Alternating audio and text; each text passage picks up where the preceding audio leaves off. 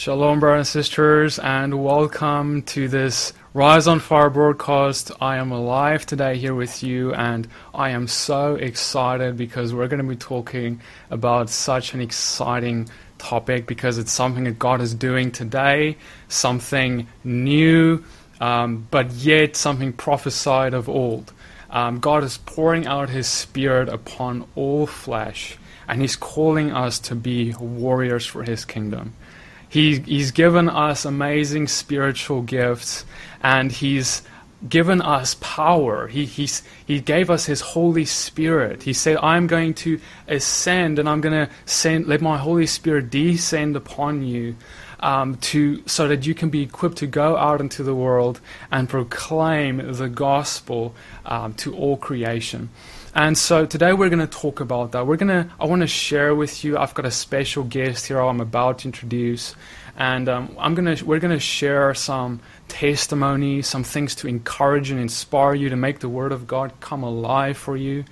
And we're going to talk about these things. We're going to talk about what does it look like, and how do we get into walking in the things of the Holy Spirit? Because I grew up Dutch Reformed. I grew up and bless that church because they introduced me to my Messiah. But at the same time, there were other aspects, like in many denominations, right? We're all missing a piece somewhere, and there was a piece missing, and I didn't understand really what does it mean to walk in the Holy Spirit. And later I traveled through different movements and things, and Father showed me new things, but only later did the Father come and He showed me, Petey, there's this big piece missing, piece that you don't walk in, that you don't see, and it's all over your Bible. It's all over the book of Acts, walking in power in the Holy Spirit. And we're going to talk about that today, like I mentioned. And so I want to introduce to you guys, without further ado, my guest, Victor LaBarbera. Victor, thank you for joining me here today on Rise on Fire. Do you want to say hi to everyone? Well, hello everybody there, and I'm so grateful to you, Petey, for having me on. I'm honored to be your guest, and my prayer is for everyone hearing this and watching today that you would be blessed, that you would be challenged, and that you would be encouraged to walk in the Holy Spirit. Amen. I want to just introduce him to you guys. Victor is a former Roman Catholic from Chicago. He also later journeyed through Mormonism, and he's also a former host of the television program Live Action Wrestling. You may know him as the former host of the podcast program As You Go Radio on the Revelations Radio Network. And today he is homesteading in northern Indiana with his wife, Andrea, and 5 children. After discovering the love and grace of the Messiah, he now leads a home fellowship and teaches and testifies to the countless miracles he's witnessed where the Spirit leads him. All right, so Victor, that's awesome. I think for anyone listening to this, I just read this little introduction of who you are. I think one of the most striking things was, for me, is you said that you're a former Roman Catholic and you were from Chicago, and now you're in Indiana, and now you're walking in the Holy Spirit. You've shared some amazing testimonies with me before, and guys, that's why I have him on here today, because the way I met Victor, by the way, is he invited me for a conference in Indiana last year, I believe it was, and in the car, I remember, he got me at the airport, and in the car, driving up to this conference, me and my wife, we were in the car, and he was sharing these wonderful, amazing, powerful testimonies of what the Lord's doing, and I was like, wow, I really wanted to get him on to share some of this with you guys too. But Victor, what I wanted to ask was that you said you're, former Roman Catholic from Chicago, now you're in Indiana. How did this happen? How did you get from there to where you are now and seeing the things that you are seeing? Could you shortly explain that to us? Well, certainly, I'd be glad to. Well, first of all, our steps are ordered by the Lord, and it is up to us to listen to and find where those steps lead and not turn to the left or the right. And for most of my life, I was going my own way, and I was doing what seemed right to a man. I was doing what felt good to me and just what seemed right, and I was lost. And yes, I grew up in Roman Catholicism. Later, I had a girlfriend who challenged me to look into the scriptures, and she was Mormon, and we were close to getting married. So in order to marry her, I would have to become Mormon. In seeking God, it was very frustrating at times. But he revealed himself to me in a supernatural way where the Holy Spirit fell on me, and it was like a warm blanket embrace, and I heard a little whisper in my ear that said, "I'm right here, and I love you." And I've never turned back from believing whether there is a God in heaven who has created me. But what I discovered right away is I then started visiting her Mormon church, and I discovered that same Holy Spirit that I had encountered was not found in the Mormon religion. It was not the God. In fact, the same spirit that I sensed in the Mormon churches was the same spirit of religion that I had encountered in the Catholic Church. It was the same thing, just repackaged. So I knew that neither of them were right, and I couldn't sit in either pews in a Catholic church or a Mormon church. Thankfully, the Father led me to my wife, and she was a Sabbath keeper. She grew up in the Worldwide Church of God, and we went to various Pentecostal churches after we got married, but we always just kept coming back to the feast, kept coming back to the Sabbath. I'd read a lot of the literature. I'd read the Bible, finally, and I'm just so gracious that the Father has shown me gifts operating through me, the gifts of the Holy Spirit. And so many times I asked throughout my life, why me, Father? Why are you showing me all these things? Why are all these miracles happening around me? And I truly believe it is for, to testify on platforms like this, to let people know the goodness of God, and to challenge everyone, to let them know that these gifts are readily available for all who will believe. Amen. That's so good, brother. So could you share your talk? You said you started experiencing miracles in your life. Could you expand on that? Can you give an example? What are you talking about when you say that? Well, some of them may seem minor, but they were major for me. One of the first things that was really a big monumental thing for me was my wife had an opportunity to move to North Carolina, and I had lived in Chicago my whole life, and that was not something I wanted to do. All my friends and family and were in Chicago, so for the first time in my life, I yielded. And I said, Father, whatever you want. That's when for the first time, I signed that blank contract. And I said, I am yours, and I will do whatever you will. And that even means moving to North Carolina where I don't know anybody, a place I don't want to live. I will go there. And immediately, the Holy Spirit fell on me. I was at my workplace, in my office cubicle, and the Holy Spirit fell on me. And I just began to cry and weep because it was such a beautiful sensation. And I heard that whisper, and he told me what church I was going to attend and which man was going to baptize me in North Carolina. And I immediately quit my job right there. I gave my resignation, and we moved to North Carolina, and I tested the spirits, as we're told to do in 1 John. And I went to numerous churches, but eventually we went to the church that the Father told me we'd go to. And as soon as we walked out of that church, my wife said, "This is the church I want to go to." And I said, "Well, let me tell you, the Father told me this is the church that we're going to attend, and we're going to get baptized here." And eventually we did get baptized there, and we made all our friends there, and that's where I got baptized in the Holy Spirit, and I grew spiritually exponentially at that church. Amen, brother. That's awesome.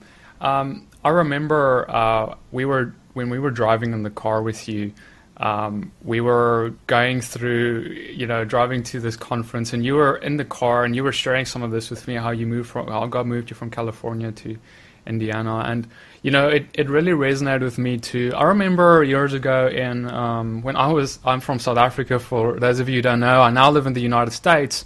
But before, when I was in South Africa, even as a young boy, I just continuously prayed. I said, I'm weak. I don't have any good talents, God. I don't have any much to offer you.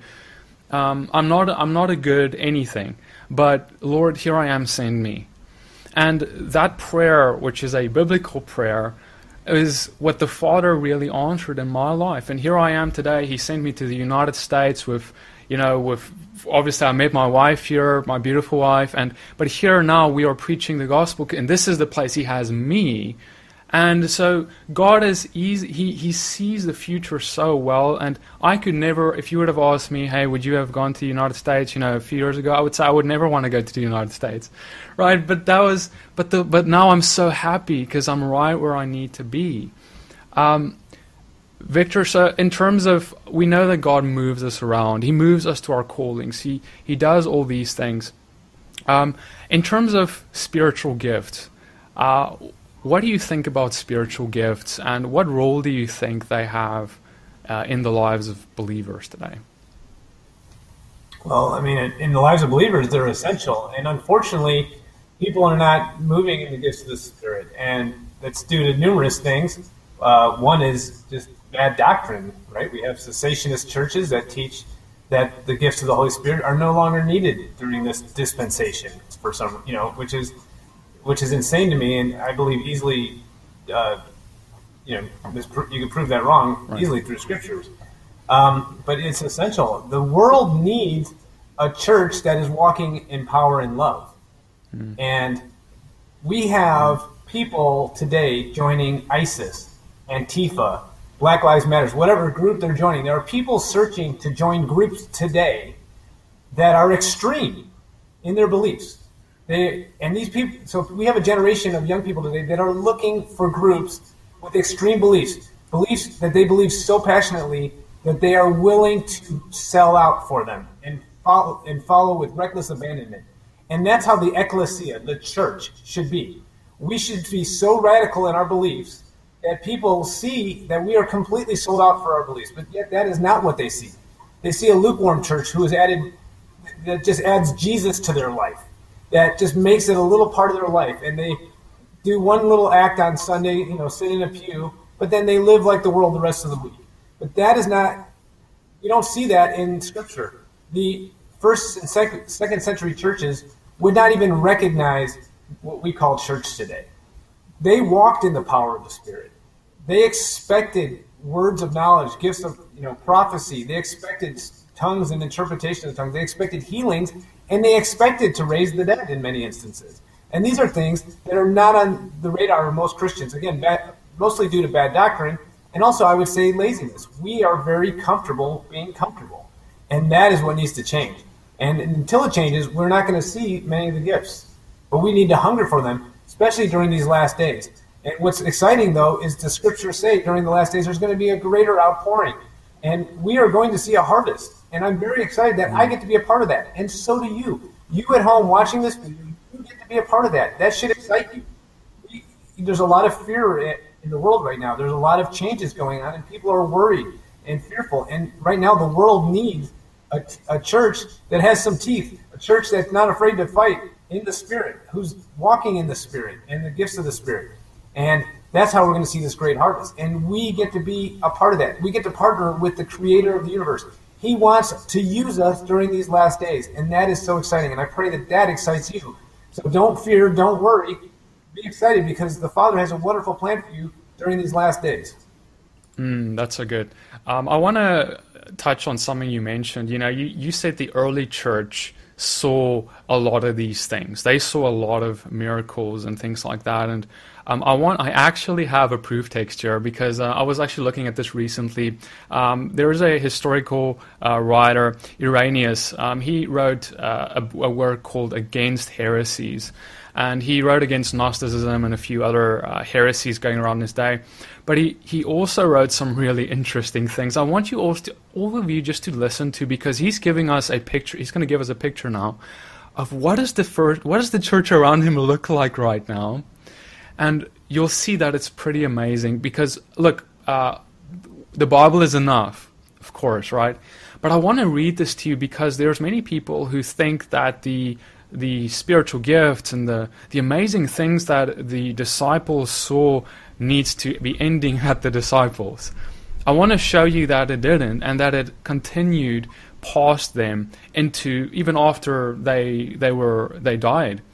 So in this work, I'm going to read it in Irenaeus Against Heresies. This is in section 32.4 for anyone who wanted to look at it. Wherefore also those who are in truth his disciples, receiving grace from him, do in his name perform miracles, so as to promote the welfare of other men, according to the gift which each one has received from him. For some do certainly and truly drive out devils, so that those who have thus been cleansed from evil spirits frequently both believe in Christ and join themselves to the church. Others have foreknowledge of things to come. They see visions and utter prophetic expressions. Others still heal the sick by laying their hands on them, and they are made whole. Yea, moreover, as I have said, the dead even have been raised up. Hallelujah. And remains among us for many years. And what shall I more say? It is not possible to name the number of gifts which the church, scattered throughout the whole world, has received from God. In the name of Jesus Christ, who was crucified under Pontius Pilate, and which she exerts day by day for the benefits of the Gentiles, neither practicing deception upon any like the Gnostic heretics, nor taking any reward, but doing all these things freely. So I just wanted to read this because it's so beautiful. He's saying like people are being raised from the dead and remaining with them for many more years. He's saying like demons and devils are being cast out of people, right? He actually says that devils are being cast out of people, and these people are thereafter turning to Christ, some of them, And it reminds me, just last week, I want to share this with you guys because I want you guys to know what's going on. Like, just last week, I got a call from a brother, and he told me that he has a friend, and she was in the New Age movement, and she was witchcraft, like deep into that. And they were so worried about her because this has been going on, I think, for a while. And eventually, after a few events, they were like there. He was there with a few friends, and there was a demon manifesting through her, just like that. Like they were like, "What's going on?" And there's just this demon manifesting in her, and they had a choice, right? Now they could have stepped forward, or they could step back. They could step back in fear or forward in boldness. But they decided to step forward, and they casted this demon out of her. And after that, she repented. Now she wants to follow God. She wants to follow Yeshua as her Messiah. She has this 180. This is what he said. She had a 180. So, and this is beautiful because this is exactly what we just read happened with some of those who had demons casted out of them. And so, brothers and sisters, if we see that these things happened in the early church, not just the 12, not just the 72 in Luke 10, which was they also given authority to do these things, but also now in Acts 2, the Holy Spirit poured out upon all, and then the early church seeing all these things. Are we not supposed to see them? And if we don't see them, should we not put everything down and say, Lord, why aren't we seeing this? What is wrong? Because are we not in danger, brothers and sisters, if we are studying the Word, which is wonderful and beautiful, but if we're studying the Word but we never apply what it says, especially that which is so relevant today for us, because the Great Commission was given today for us to do. Victor, before I get over to you, I just want to read this. This is, for those of you listening, this is what that Great Commission is. Matthew 10, verse 7. And proclaim as you go, saying, the kingdom of heaven is at hand. Heal the sick, raise the dead, cleanse lepers, cast out demons. You receive without paying, give without pay. Victor, what do you think about that? Well, that's what my radio podcast was named after. As you go. As you go, as I send you out to do what I've called you to do, as you go, do these things. Heal the sick, raise the dead, cleanse lepers, right? These are the things that we are called to do. So many times people say they want to walk like Yeshua did. Many people in this movement say they want to walk like Yeshua did, so they'll wear tzitzis, they'll keep Sabbath, they'll keep the Moedim, the feast, and those are all good things, brothers and sisters. I have nothing negative to say about a single one of those.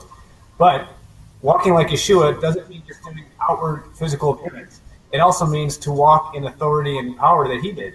Okay? The same Spirit that raised Yeshua from the dead is inside you and me if you are a born-again believer. So we should expect these things. We should have the faith to do these things. And the key thing there is faith. I've had 2 friends in the last 3 years raise the dead. Literally documented raise the dead. One was in a hospital, one was in a prison. there was witnesses to both of these.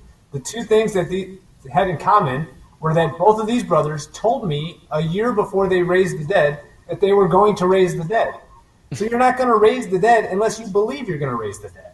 You have to believe for it. You have to know that there's no limitations here, that the Father wants to use you to do great and wonderful works for his kingdom. Oh, that's a good, thank you for sharing that. I mean, what you just said is, like, the thing they had in common is they told you they would do so. So there's this faith that they had coming to the table a year before it ever happened. So what if one of the reasons we don't see, if we are not seeing these things, what if the reason is we're not believing for it? What if someone dies, right? What is their reaction? Let's just look at it. Look at Lazarus, right? We know the story. I mean, he's dying. He died, and everyone is, they're sad. And of course, even the Messiah, our Messiah, was sad. So there's nothing wrong with being sad. But they were all like, they've given up. They're all like, without hope. They're all like, oh no, it's over. But he knew, like inside, he was sad for what has happened, but still, he had the faith. So if we're never going to be that person who steps up and has the faith, if we're never going to be the one who, can I say, takes the risk, because that's what it is. Whenever we're going to try and move in faith, there is a risk associated. And it's that voice in our mind that says, what if it doesn't happen? It's like, imagine Moses with his staff with the splitting of the Red Sea, and he's like, he does this, and he's like, and nothing happens. Right? I'm sure, like, every time he did something, if he appeared before Pharaoh with, the staff and the snake, there's always this thought that the enemy brings in. No matter how much you've seen before, right? Really, no matter how many miracles you've seen before. The enemy is always going to try and bring these thoughts into your flesh, into your mind, that, oh, what if it doesn't happen? What is going to happen then?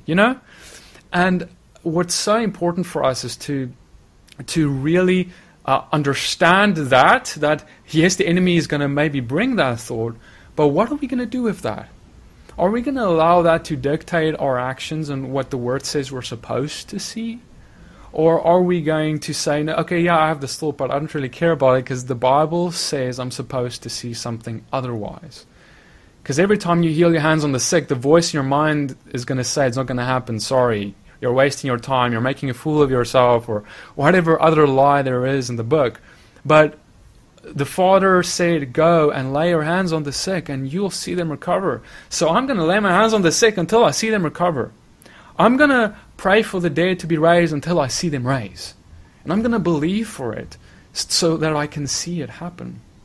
Yeah, Victor, I think it's a good point. I think a lot of times that's why we don't see these things. Are we really believing it, or are we just intellectually believing it, right? What do you think?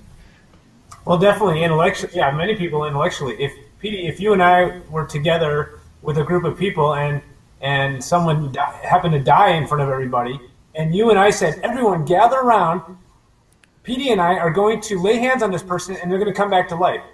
I think that the vast majority of people in that circle would come up forward and expect us to pray and the person to rise. But if we stopped and said, wait, you know what?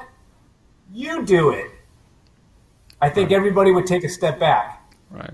Because they would be okay with you and me doing it. But as soon as we point the finger at them, then that would change everything. Because they know their own sins. They're listening to the wrong voice too often. They're listening to that voice that's saying, you can't do this. Who are you? But we need to know our identity. We need to know that we are children of the living God. And we have been given authority. Not by any righteous things that we've done. It's nothing that we've done. We have not earned the Holy Spirit. The scriptures are very clear on that. Amen. That's a good point, isn't it? I mean, how many people... I've found so many people who try and work for this thing. I'll never forget, I was talking to a guy once, and we were talking about casting out demons, and he said, and I asked, have you ever seen anything like this? What do you think about it? He said, no, he hasn't, but he feels like when he works, when he becomes a little bit more righteous, when he grows in keeping the Torah more, maybe one day God will allow him to have the power to cast out a demon. if that's your mindset, you're never casting out a demon, because then you're gonna be you're now gonna only be able to walk in the Holy Spirit's power when you reach a certain level of holiness. Well, if that's the case, none of us are ever gonna be. If that's a requirement, then none of us are ever gonna be casting out any demon, because we have received the Holy Spirit by faith, not by what we do. Because we all have issues, we all have impurities. So, thank God that He has died for our sins, because that's why the Holy Spirit could come and indwell us, because He makes us clean. That's the point. So now we can have that power, even though we're not as perfect as our Messiah was. So I think it's important that we don't feel the enemy's going to try and use this. He's going to try and say, "Oh, you sinned today. You made a mistake. You did this, whatever. You're not perfect." And guess what? None of us are. I'm not perfect. Victor's not perfect. We try our best to be obedient. Glory to God, we ought to. But if we're in that works mindset, and then if I'm good enough, then God may use me. If I'm holy enough, God may use me in my own works, for my own abilities. No, that'll only keep you back. We run after Him. We try our best, but we understand that we receive the Holy Spirit and the power of the Holy Spirit through faith and faith alone. Have you encountered people like that? People like what, that are trusting in their own righteousness? Oh yeah, and I have to caution myself that I could fall into that. I think we have to be careful, because sometimes as we are being sanctified, and many of you listening to this are being sanctified. If you were to look back at where you were 1 year ago, 2 years ago, 5 years ago, you've come a long way. You've come very far in the last couple of years, and glory be to God for that. But if we now think, well, now I'm sinning less. I've been set free from that stronghold. So now you're expecting to do greater things because of your righteousness. Well, now we're putting our faith in ourselves. We're putting our faith in the good works that we've performed, and now our faith is in the wrong place. So we do have to guard against pride, and we have to guard against that, because we can fall into that as we are conforming to His image more and more. So we do have to be careful of that. I have to guard myself against that. And yes, I've met a lot of people that can fall into that mindset. Yeah, I have to check myself too. And I want to say to everyone who's listening here, I'm not, and Victor is not, I'm hearing a little bit echo here, just one second. I'm not, and Victor is not, we're not special, right? Victor, excuse me, I'm getting a little echo. I don't know if... I'll see if I can lower that. Okay, sorry about that.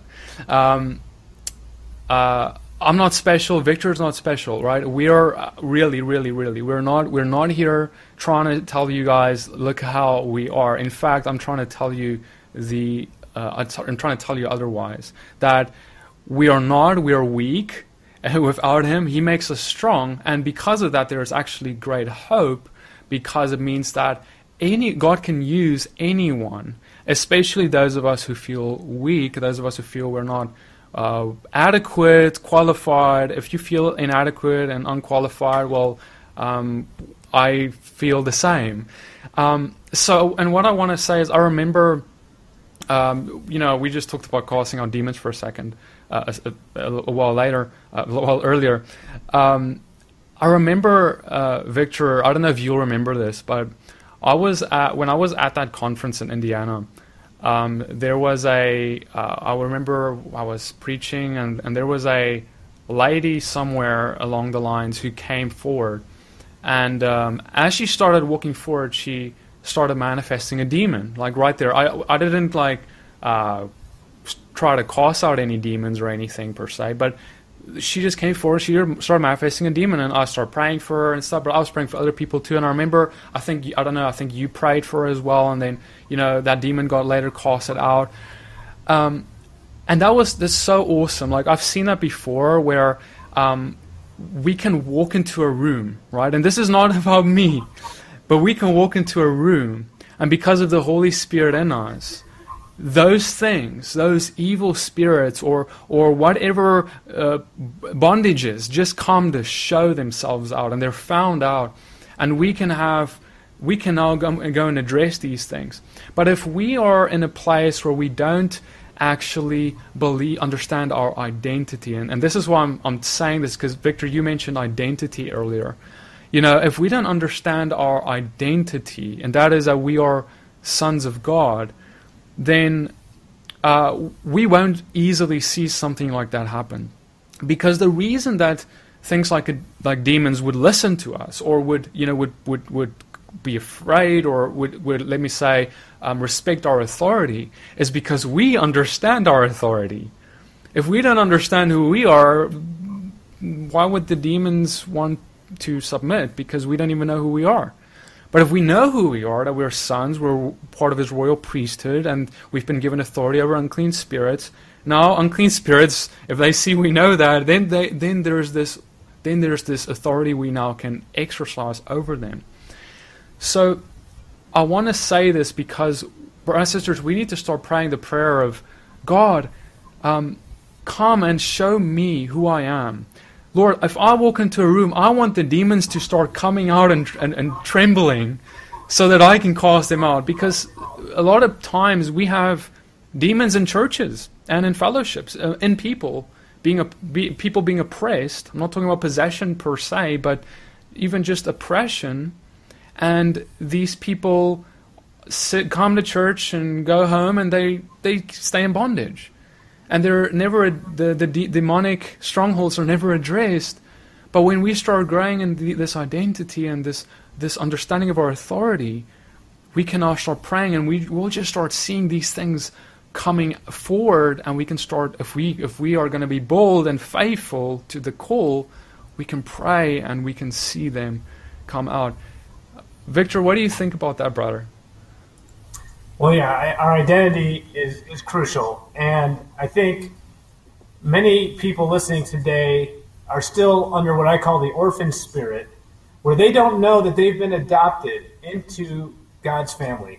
They have not received the spirit of adoption that we see in the Bible, where we can now call out Abba, Father.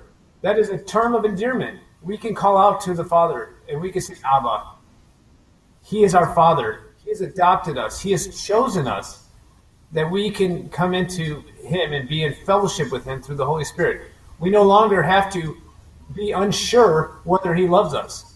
We know He loves us, and we have to make that our identity, that we are sons of the Most High. For many years, I asked myself, why me? I would see miracles happen, or I would see different things, and I would say, why me? I no longer say that anymore. And it's not because of anything righteous I've done. It's not that I'm special over anybody else.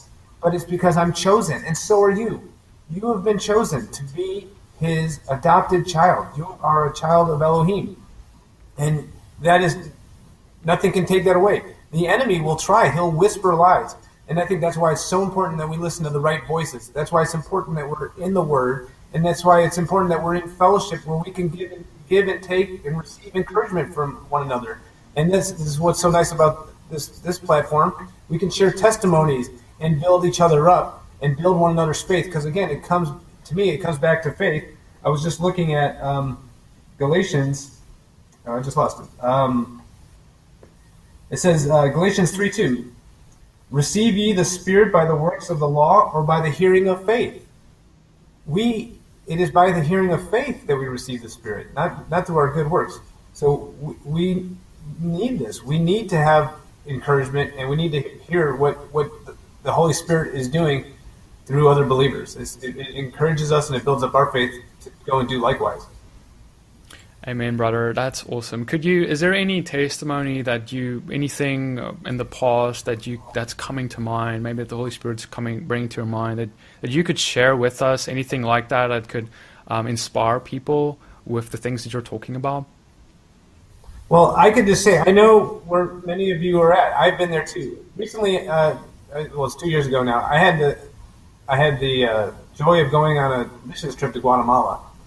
And it was a very long and grueling day. It was very tiring, very hot weather. We had been to several different schools, ministering, doing different things. And I had seen countless miracles that day, many wonderful things. And our interpreter was walking back with me to the bus. And I could tell she was down, and and very lethargic. And I asked her if she was okay, and she said she had such a terrible headache. And my flesh responded how it normally would. Oh, I'm sorry. Too bad for you, right?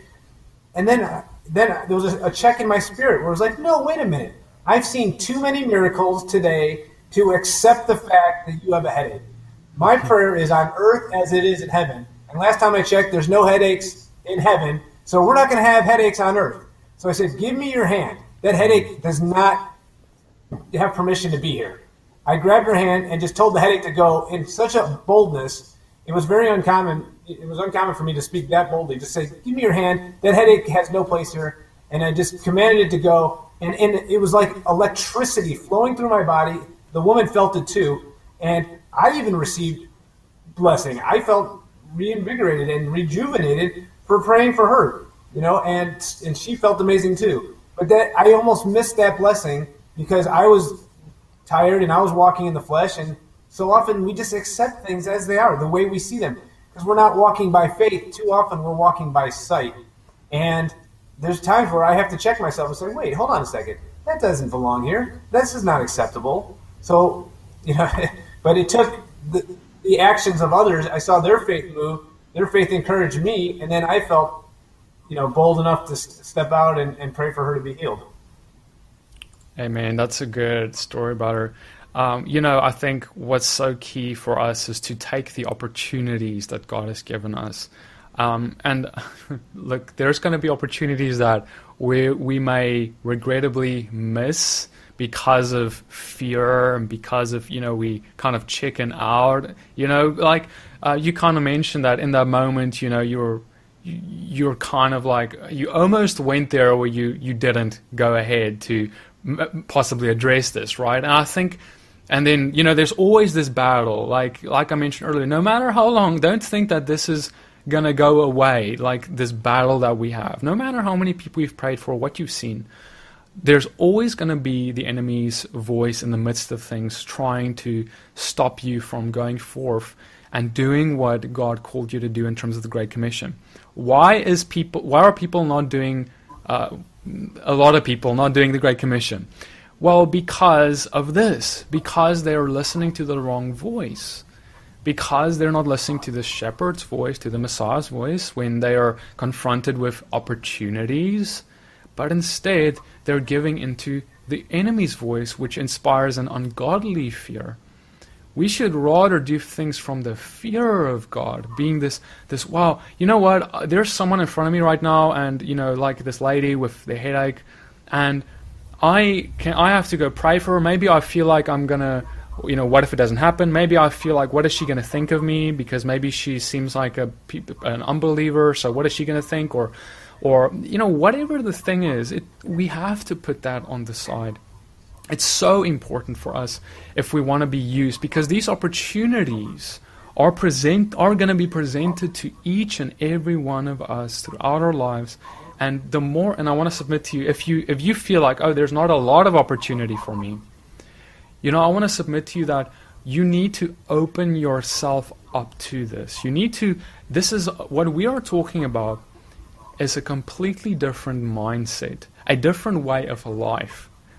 We're talking about living for Christ, which, look, you can live for yourself and still be a believer.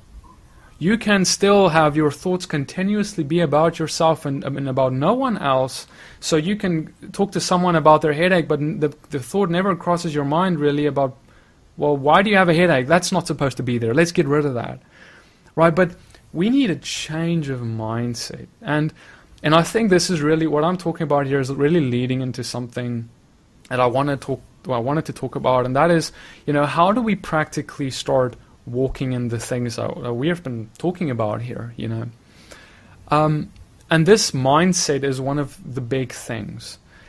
It's if you never think about it, it will never happen. If I remember, I actually told this story on the channel not too long ago, but I remember I was in an antique store just a few weeks ago, and as I was walking through this antique store, right, the Lord eventually led me to go and pray for the storekeeper. But if my thoughts were not on the Lord, if my thoughts were not on Lord, what do you want me to do here? But rather simply on, I'm on holiday. I'm off from work. I'm not going to do ministry right now, or whatever your thing is. Like, no, you have to have a 24/7 mindset of, Lord, I want to know what you're saying, and I want to be your hands and feet in every situation at all times. So when your whole life becomes about this, like, and I'm being serious, your whole life, all the time, like when you're out and about or whatever, wherever you are, if this is what this has to be what's going through your mind. How can I be a light here? What can I do? How can I bring your kingdom forth here? Because if we don't do that, what kingdom are we trying to build, right? Victor, what do you think about that, brother? Oh yeah, that's so important, and I think I came to that realization about 10 years ago, where then I had some brothers in my life that really challenged me. We challenged one another, and it really helped because I was listening to some of the wrong voices, but we started to challenge one another to walk this out daily. That this is everyday thing. This is not just once in a while when we go and do a prison ministry event, or once in a while when we throw some sort of evangelistic crusade or conference. This is an everyday thing. I think the thing that gets overlooked the most in all of the Gospels is that Yeshua went up to the mountaintop alone. That's all it says. It says he went up to the mountain to pray.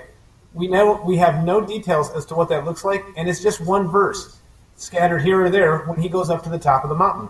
But what is he doing at the top of the mountain? He's communing with the Father. He's getting instructions, and now he knows where to go. He knows what town to go to the next day. He knows whose house he's going to have dinner with. He knows who to encounter and which sick people he needs to go raise. He's getting the instructions. And I think so often we're not spending time on our faces. We're not spending time alone. We're not fasting. And again, not that fasting is about works. Fasting is about us decreasing. I think so often our flesh is getting in the way of us walking in the Spirit. And too often we're not walking by faith, but only by sight. So I know me personally, I need to fast. And I've said, if anyone's ever heard me before say this, I say this a lot, that 2,000 years ago, the first century church, it would have been strange for them if they knew other believers that ate 7 days a week. It was odd for believers 2,000 years ago to eat 7 days a week. Now we live in a world where it's odd for believers to eat that don't eat 7 days a week. We're just used to walking in our own strength and walking in our own flesh. And that is, I think, one of the dangers. I can do a lot of things in my own strength. And so I can find myself relying on my own strength and doing things in my own flesh. The Bible says, unless the Lord builds the house, the laborers work in vain. They still build the house, but they're laboring in vain. And too often, I think we are laboring in vain and doing so many things in our own strength. And if we would just yield and pause and take a moment, get alone with him, maybe fast if he's calling you to do that. I think we need to do these things so that we can hear his voice clearer. Then we'll be able to better discern who to pray for, who to speak to. And then we'll really start to see those things manifest more often because we'll be walking in the Spirit. Amen. That's really good, brother. What you said about doing it in your own strength, I know we mentioned it quick earlier, but I want to just come back to that for a second, because one of the big reasons that we can get swallowed up by fear is when we think we are the ones who are supposed to do something. I mean, if we think about the instructions that Messiah gave us in Matthew 10, I mean, he says, go heal the sick and go raise the dead. Go, cleanse lepers, do these things. And it's kind of like, if I was to go up to anyone on the street and say, hey, why don't you go raise the dead? Hey, why don't you go, do whatever? It's kind of like, what? Like, that would inspire fear in anyone if that was a commandment from God. Like, God says you have to do this. Why aren't you doing it? Like, go and do it. Like wow, like, that's a scary, instruction, because by nature it's an impossibility. Like, physically, right? Like, these are things that no one could do, in the world. But that's the point, is if you understand that this is not about my own strength. This is not about how I'm going to figure this out. But this is about how I'm going to have faith in God. and that His deliverance is going to fulfill this promise that He's going to do this through us. So it's really all about when we can walk in boldness only when we realize it's not our own strength, it's not on our own abilities, but rather it's on what God promises to do through us. So I want all of us to just think about that. How am I approaching this? Do I really want to do this? Am I trying to do this on my own strength and abilities, or am I really going to trust God when that lady has a headache in front of me? Or maybe it's something bigger than a headache. Maybe it's a blind lady. Or maybe it's someone who's just broke their leg yesterday. Or, it doesn't really matter, because for God there's no difference. But for us, there are differences. The differences are simply in what we see in our flesh. So Victor said something really great about fasting there. Fasting is not like he said this too, Victor. I'm glad you mentioned it. Fasting is not like this works thing where, I didn't fast today, so I can't do anything. It's not about that, but rather fasting will help us get our flesh out of the way. So it will help us take more authority over the voice of the enemy, him working in and through our flesh, if you will, when he comes to speak lies. We can identify them and have more control when they come, and have control over things, and let the flesh not rule, but rather let the Spirit rule in us. Because when we're fasting, we are basically telling our flesh, hey, you're hungry right now, but I'm not giving you any food. Get back in line. You're not getting food until I tell you you're going to get food. So now I'm teaching my flesh that I'm the boss, and it's not going to rule me. So when it comes to something that needs to get done supernaturally by the Spirit of God, the Spirit of God is going to be able to work, and the flesh is not going to take dominion in that moment. I also think that the baptism of the Holy Spirit, Victor, you mentioned that. Could you maybe go back there for a second? You mentioned your testimony earlier, how you got baptized in the Holy Spirit. For anyone who may be listening, asking the question, I don't know if I'm baptized, or, what would you say to someone like that? Well, I think, most people, I think there's just a lack of understanding. There's two baptisms. There is a baptism of water, that is a repentance, and it's referred to in the book of Acts as John's baptism. And there's a baptism of fire. And John the Baptist, he spoke this. He said, I'm baptizing with water, but there's one coming who's going to baptize with the Holy Spirit and with fire. And that obviously being Yeshua, the Messiah. So when in the book of John, we see Yeshua, after he has been resurrected, he breathes on them, and he gives them the Holy Spirit. He filled them with the Holy Spirit. Because at that point they were born again, and if you, brothers and sisters, are born again, you are filled with the Holy Spirit. The same Spirit that raised Yeshua from the dead is in you. Okay? If you've been born again, now you have the Spirit. You don't have to question that. You might not feel it, you might not see manifestations, but you have the Holy Spirit. But then there is what's called the baptism of the Holy Spirit. So after Yeshua had breathed the Holy Spirit into them, right, he also then told them to wait here in Jerusalem, right, for the Feast of Shavuot, when the baptism of the Holy Spirit was going to come upon them, right? And that's when we see them walking in power and authority and gifts. That's when we see Peter, boldly speaking for Messiah, and 3,000 coming into the faith that day. So for me, the baptism of the Holy Spirit, it was funny. I was at the church we were at, living in North Carolina at the time, and we had regular Sunday services, and at the end of the service, our pastor said, come back tonight. We had Sunday evening churches at church events. That was pretty common in the South. And he was telling everyone to come, encouraging them to come Sunday night. And he said, someone's going to get baptized with the Holy Spirit tonight. And immediately something leaped up inside of me. The Holy Spirit kind of jumped up and said, that's you. And I was pretty confident that it was me, even though that I didn't really understand it, and I was even maybe a little kind of freaked out, like, what does that even all entail? I don't know.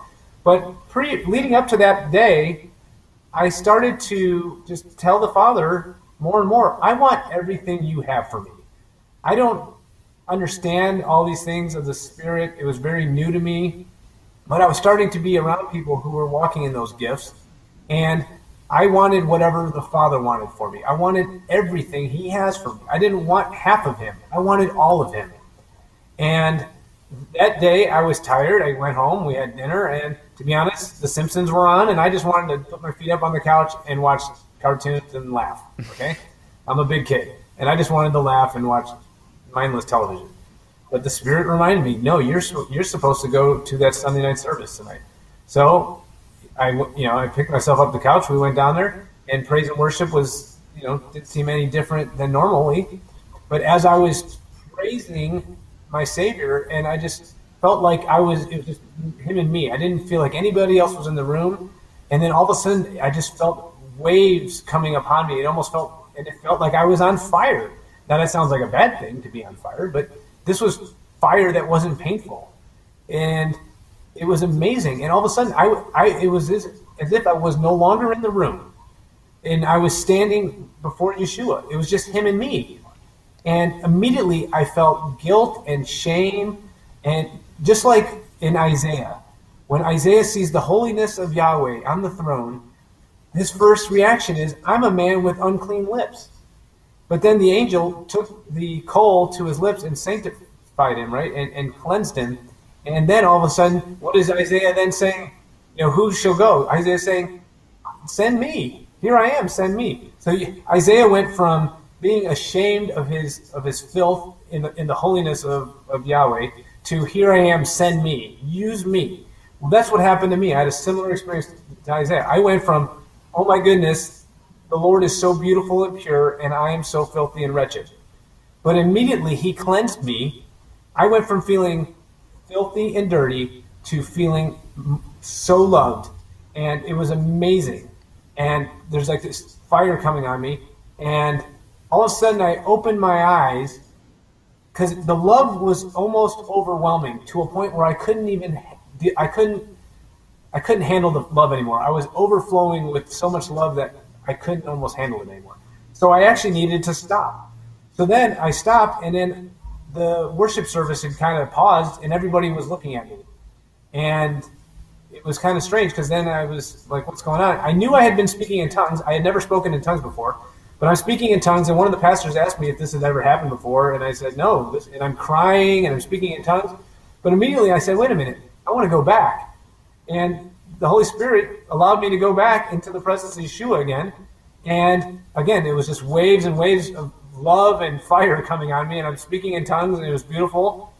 And ever since then, yes, there was no convincing me that God didn't exist. It was as if I stood face to face with Him. I was never more in love with the Savior. He was never more real to me. And then, speaking in tongues, words of knowledge and prophecy, those type of things, being able to pray for people, heal the sick, casting out demons, those are things that I then began to walk in after that day. Awesome, brother. Thank you for sharing that. That's beautiful. It's wonderful. I've experienced the same thing before. I remember someone prayed for me, and there was just this burning feeling. It felt like I had got a sunburn on my face, but I hadn't been in the sun at all. And I remember driving back that night, just like feeling like I'm burning up, like not a bad hurt, just like almost like I said, a skin burn. It was weird, but I knew that it was the Father who baptized me, and what John prophesied would happen, what the Messiah would do, and that is to baptize with fire, Holy Spirit and fire. And the earth is going to get baptized in fire at the end. Those who are not in Him will burn, but they will burn out. They will die, but those who are in Him will burn, but they will not be consumed, because they will be like, edified gold. Like they will be, pure. So that's what this fire is, right? Refined. That's the word. And so, brothers and sisters, I also want to just add to this. If you're listening to this, and you may say, wow, I know I've never had an experience like that. I love testimonies. Like, I also want to say that it's always different, right? People have different experiences. Like how Victor was baptized in the Holy Spirit and how I was baptized in the Holy Spirit looks a little different. And how you may have experienced God in that way may look a little different. It's okay. God is going to do it the way that He wants to do it with you, the way that you're going to receive it well, etc. He's a gentleman. So, but the important thing is you'll know in your heart. You'll know, like, have I been baptized in the Holy Spirit? And obviously, in terms of outward signs, the Bible teaches the fruits of the Spirit. So those things, I'm sure Victor would confirm that he saw some change in his character after that. He saw, like he mentioned, spiritual gifts. That's another sign. The spiritual gifts start operating in our lives more. Right? These are some of the outward signs of the baptism of the Holy Spirit that will naturally start taking place in our life after we got baptized. So I would really encourage everyone to seek that from the Lord if you're not sure about that. So, brothers and sisters, we're almost finished here, but I want to end this off just with a last point on, how do we start walking in this, in the Holy Spirit, and Victor said earlier a good thing. He mentioned it's not just about going out on an outreach and that's the event, and then we turn that switch back off, right? It's supposed to be, like I mentioned, our lives. It's supposed to be who we are, and everywhere we go, this is what our mind is supposed to be on, like His kingdom things. But I also want to add to that if you're in a community, wherever you are in your community, find a place where you can serve people. Okay, and that can look whatever that looks like, whatever the Father leads you in with that. But find a place where you can be a servant, whether that's a local place where there are homeless people and you can go and minister the gospel to them, or maybe it's people who, whoever it is, doesn't matter. Maybe it's a prison, like Victor mentioned earlier. Find a place where you can go and exercise your gifts. Find a place that is going to be your training ground, because we need to train. This is a training period for what is to come, because things are going to get harder. They're not going to get better. That's what the Bible teaches. And because things are going to get harder, it means that we're going to need to grow more in our faith so that we can use these spiritual gifts for what they were meant for, and that is to bring forth a great revival upon the earth in the ministry of our Messiah. That is the ministry of reconciliation and freedom, a ministry of power that is a testimony where there are miracles and things that are unexplainable follow our lives, so that when we speak truth, people will have something that they want to listen to. Because the world doesn't really want to listen to things unless we give them a reason to pay attention. And this is how Messiah got the world to pay attention, is by operating in the spiritual gifts and in power. And that's how we're going to get the world's attention, and our friends, even our friends and families' attention.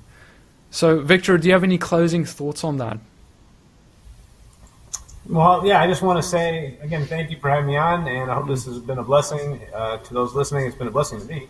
And the kingdom is coming. That is to be our prayer. Thy kingdom come, thy will be done. The kingdom is not just physical, it is also spiritual. And sometimes we forget that. There's lots of prophecies in the Bible about what this coming physical kingdom will look like. But wherever Yeshua was, the kingdom was there. And he even told the Pharisees that, that it was within their hands. It was within their reach, the kingdom was. And we are to do the same. Where we go, we bring the kingdom with us. We are his ambassadors. So like PD said, I want to echo that. Find where would the Holy Spirit lead you to help bring forth the kingdom. This kingdom of the world right now is going to go. He just said it's going to burn. It's burning right now. There are people burning in certain cities. So they want a new world order. The enemy has his kingdom too, and he has a new world order that he would like to replace this kingdom with, because he is an imitator. So he has a kingdom too that he'd like to replace the current system with. It's called the New World Order. It's the beast system. Well, we have a better kingdom, and we can present that to everyone we encounter. So again, that might just be at the mall. That's where I started. I started going to malls. I started going into prisons. I started just praying for people, just whatever, And you might just be at home with your kids changing diapers. There's, you feel like you're an unsung hero, and what can you do? There's so much you can do. In your little mom group of just 3 women, you could be the biggest change that person, you might be the only Yeshua that they ever meet. Who knows? Let's not despise small beginnings, the Bible says. So it might be small to you, but it's big to the King. And when you are faithful with the little things, He will give you greater responsibilities. So don't judge it, by the size and the impact it has. In fact, there are so many seeds that I've scattered and that many of you have scattered that we'll never even know what came of those seeds because somebody else came after and watered them and helped them to grow and nurture them and disciple them. So we don't know. We won't know on this side of the kingdom. So just be faithful with what little you have and just, again, walk it out in faith. Don't worry about the results. The results aren't up to you. If it was, then you'd screw it up, and I would screw it up. So the results are not up to you. What is up to you is whether you're just going to be obedient or disobedient. That's what it's a matter of. It's a matter of obedience. Are you going to listen to the call? The call is to go. It's not to stay. I've seen the many miracles and great works of the Father when I've gotten off my couch and walked out the door. Not when I've sat around doing nothing. Not when I've been in my comfort zone. And I think many of us are being called right now to get out of our comfort zones. That's why Yeshua said He was going to send the Comforter. Because we will need comfort getting out of our comfort zones to perform these many miracles, for the King. So we need to get out of our comfort zones. And I am encouraging you to do that and to step out in faith. And I know that can be scary. Recently, I was at a Walmart, and there was a 16-year-old girl at the cash register, and the Father gave me a word for her. I fought it for about 90 seconds as to whether I was going to deliver the word. And I realized I was acting like Peter, who was afraid of a little handmaiden and denying Messiah. So then I just said, hey, to the girl, this might sound a little crazy, but I feel like the Father wants me to tell you this. And I told it to her. And she began to weep and cry, and it was an answer to her prayers. And so often I think we miss those blessings and those opportunities because we're afraid to say something. But I want to encourage you, it's a win-win situation.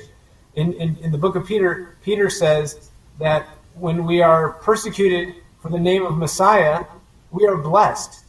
Brothers and sisters, do you believe that? Do you believe those words to be true? Do you believe that you're blessed if you're persecuted for His name? Many of us, especially in the United States and in Western Europe, we don't even know what persecution looks like for Messiah. And, we might soon face that.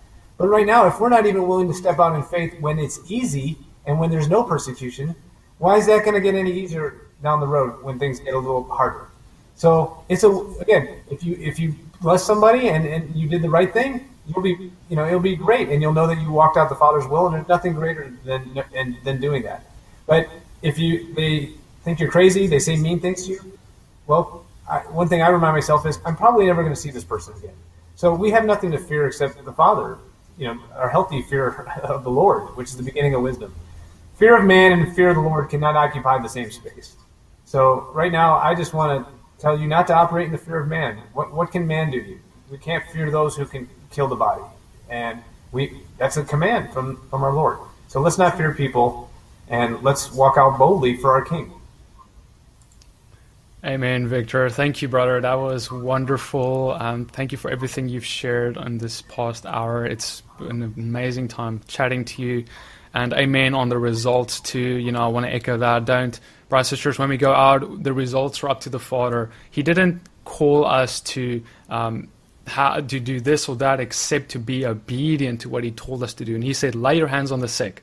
That's what He said. So go, lay your hand on the sick, or go, cause out the demon, go, do that part. And the result part, that's like we mentioned, He's the one who does all this stuff. He's the one who does it through us, so let Him have the results. Let Him have that in His hand. All right, brothers and sisters, I'm leaving that with you. We're going to just end this off in a prayer. Thank you again, Victor, for joining me, and thank all of you watching and listening to this for joining. We're gonna do this again. It was a wonderful time. So, Father, Lord, we just thank You for everything, Lord, that You have given us. Thank You for Your Holy Spirit. Father, thank You, Lord, that You have come and given us this power that we can all walk in, Lord. Help us to keep our eyes fixed on You and our mind fixed on You. Let our thoughts be about You and what You want us to do in every season, every day, wherever we go. Lord, and give us a boldness above understanding, Lord. And Lord, help us to choose to be bold when You give us boldness.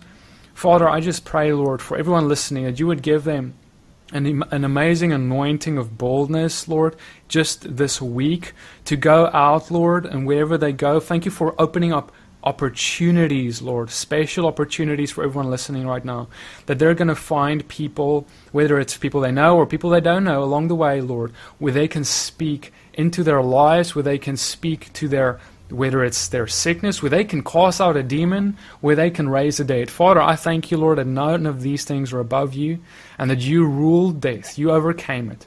And Lord, I thank you that you gave us that same authority and power through your Spirit. Lord, we thank you for how good you are in the name of Yeshua. Amen.